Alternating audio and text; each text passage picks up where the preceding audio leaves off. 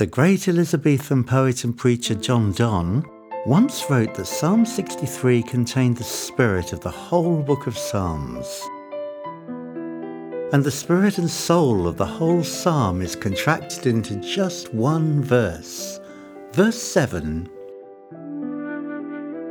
For you have been my help, and in the shadow of your wings, where I am always protected, I sing for joy.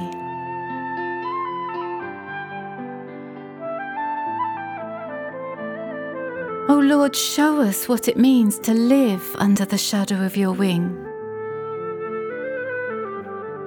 For as our soul presses ever closer to you, cleaving to you, you cleave to us, and your right hand upholds us. It really is a double embrace.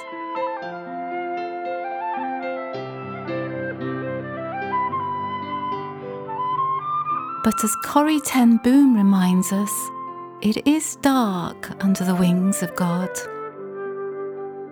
Like the stormcock that sings out at its cheeriest in stormy weather, David set his heart to keep praising you, even before his circumstances had changed. And right down in the depths of his soul, your love and truth were at work in response to the yearning in his heart. And you kept ministering to David, reminding him of your tender care, and restoring his hope and trust whenever it began to flag.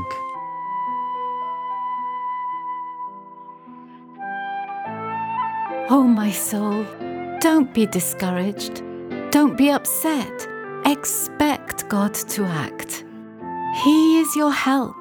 He is your God. In the day of trouble, He will keep you safe in His shelter. Oh, my soul, go in under the shadow of God's wing, for there you will find rest and restoration in the love that will not let you go. He is the one who watches over your comings in and your goings out, by day and by night, and He keeps you from all